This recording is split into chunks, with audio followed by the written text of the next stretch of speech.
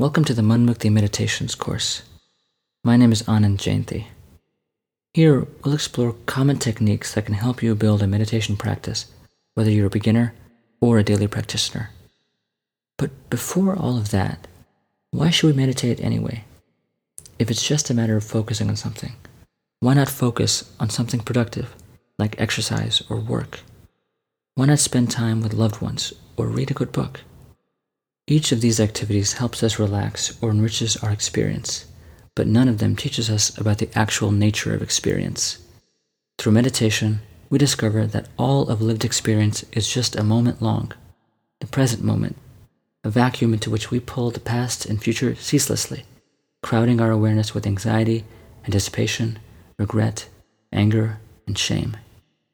To deal with these negative emotions, we then seek pleasure, whether in the form of our hobbies, our families, or our addictions. Pleasurable experiences, however, are only possible along a spectrum bookended by painful experiences, which means that when the pleasure goes away, it is again replaced by pain, along with an ever-maturing tolerance to that pleasure. Meditation won't bring an end to pleasure or to pain, but it will help us step outside of them and see both experiences for their smallest constituent units, observations about the present moment.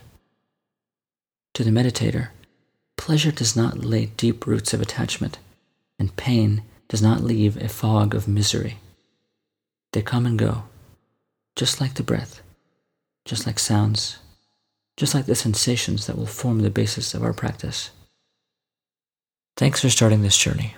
I hope you'll find it helpful in negotiating the chaotic world around you, and that more importantly, you learn something about yourself in the process.